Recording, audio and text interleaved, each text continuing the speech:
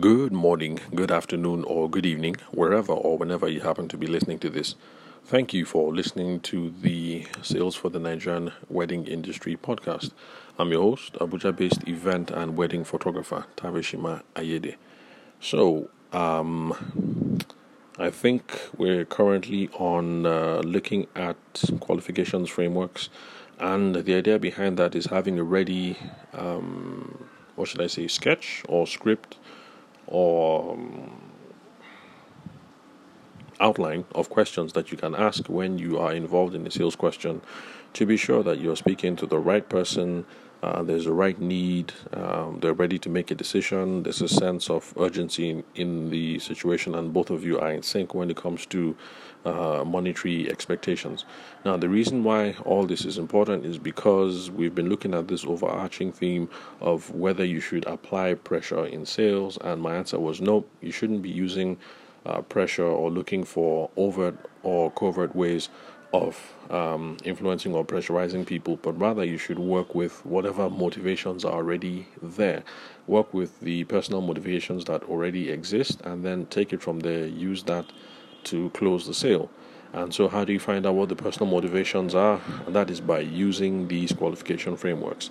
So, in the last episode, I believed I looked at want, need, afford, and urgency, which is something that has been used in the real estate space, championed by the old man himself, Tom Hopkins, really old school guy, I think from 80s, also back in his heyday, or at least the material that I have from him, I think was from 80s or maybe 90s.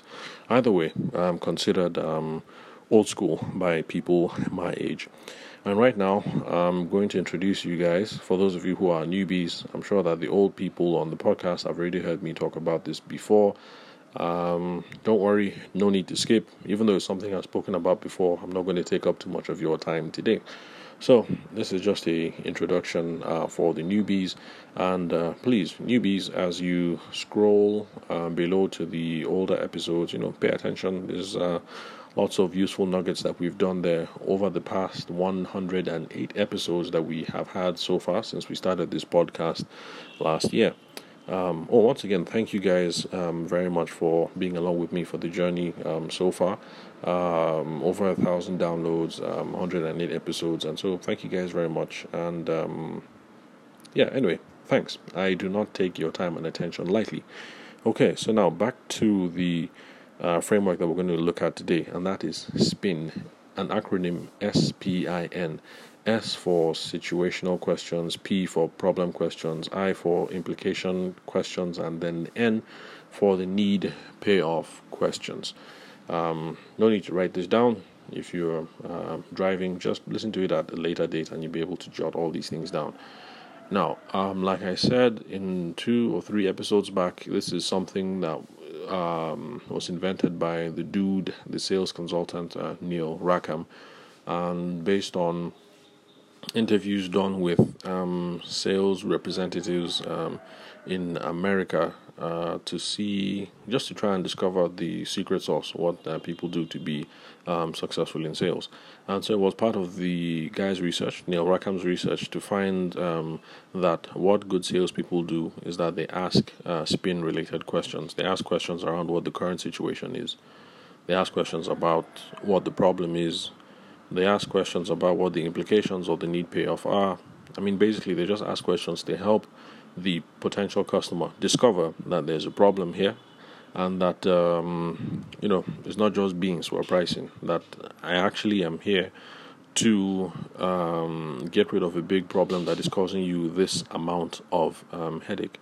Now, in my opinion, I think wedding planners, at least wedding planners in Abuja already, I think they already use the SPIN framework and they don't quite know it, because typically you will find that when the wedding planner, at least the wedding planners that I know, when they sit down with the bride, they start asking the general questions that basically you can sum up to, okay, so what's the situation?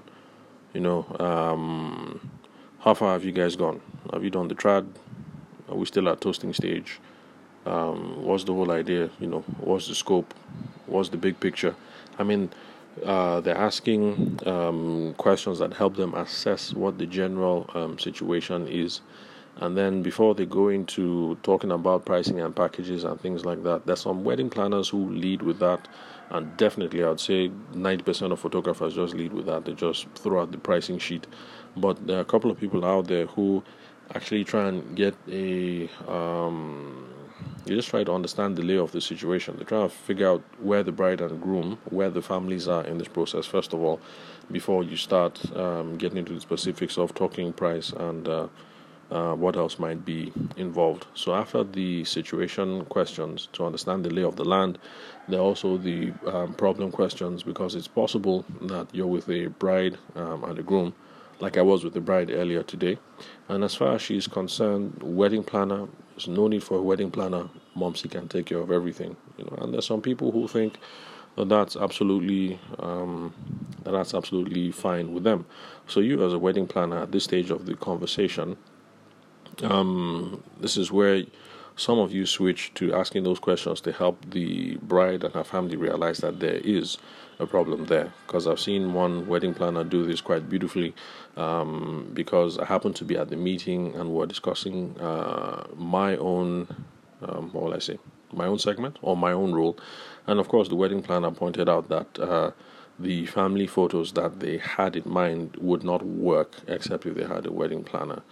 And of course, I had to back up on that, because it is the truth.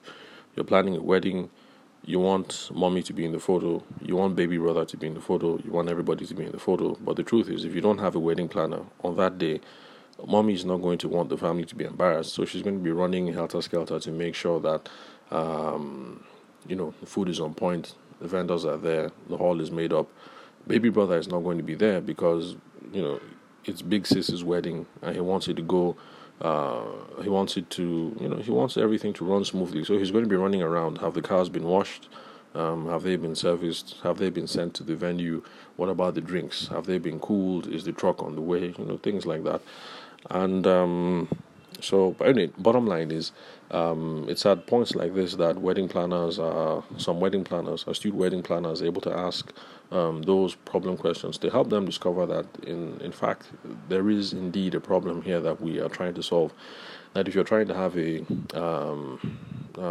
stress-free wedding, not everybody is about the whole eliminating pain thing and being stress-free. Some people just want, an uber sophisticated and high-class wedding. Whatever the problem is, it's at this stage that you start asking those questions that dig in, so that we see that there is a problem. And then the implication and the need payoff questions. The idea behind them basically is asking our brides and grooms the questions that make them realize that a lot of, how do I put it? That unpleasant stuff can go down, and these things are indeed important. Because if at that stage the wedding planner pointed out that if you don't get a wedding planner, you're not going to get these photos, and then she asked the question, are you guys okay with that? And she says, okay, yeah, I'm fine with Momsy not being in the photo, and it's okay if Chukwudi is not in the wedding photos at all. Then really, you now know as a wedding planner that there is no there's no need for you to be there. They really don't think there's any problem any which way you look at it, because you've asked the implication questions. They are now, the implications actually out front, in front of them. They've assessed it, and they really don't think it's a problem that they're going to plan it themselves. Everybody will be hands on deck, and they really don't think that there's going to be any problem if people don't show up in photos, or if people are running around sweaty and don't have a pleasant experience. Maybe for them the most important thing is that their guests are well taken care of, and if the guests are well taken care of but they are absolutely knackered at the end of the day and they miss a lot of the proceedings, then it's not that much of a big deal. So that's just the idea behind this qualification framework, the SPIN process. So remember, that's an acronym that stands for situation, questions, and that is something that wedding planners already do beautifully. I've noticed that they sit at the table and they start asking questions to try and find out where they are, because if you're sitting down with the bride and the groom and really the groom just proposed yesterday, it's going to be not as involved as the sale process, as if the bride and the groom, the proposal happened maybe a couple of months ago, and they've done the wine carrying. Is that the Uguanku? I can't remember what it's called. So let's say if they've done the wine carrying, both people are finally on board, and we're now running full steam ahead, and we have a date of September 28th, for instance, for the wedding. So that's a totally different situation. So I'll leave it at that for spin. For wedding planners who are paying attention to this particular episode, I'd recommend that you do some research there, because I think it's a framework that you guys already do and are going to be able to internalize quite well. So again, fellows, Neil Rackham, and it's I think the title of the book was Spin Selling. Remember that it was written in a business-to-business context, so it's not for more, what will I say, personal industries like ours, weddings and stuff like that. But the key insights that you're going to get and the key processes that come from it can be applied to those of us in the wedding space. So, the next episode, we'll look into the final one, which is BANT. There are a whole lot more qualifications frameworks, but I think these are just the easiest to remember. Want, need, afford, and urgency, SPIN, and then BANT. So after BANT, we'll move on in this general conversation of how do you influence customers to buy from you? How do you influence them? Should you influence them to buy from you? So thank you very much for listening to the Sales for the Nigerian Wedding Industry podcast. I'm your host, Abuja-based event and wedding photographer Tavishima Ayede. I'll catch you guys on the next episode.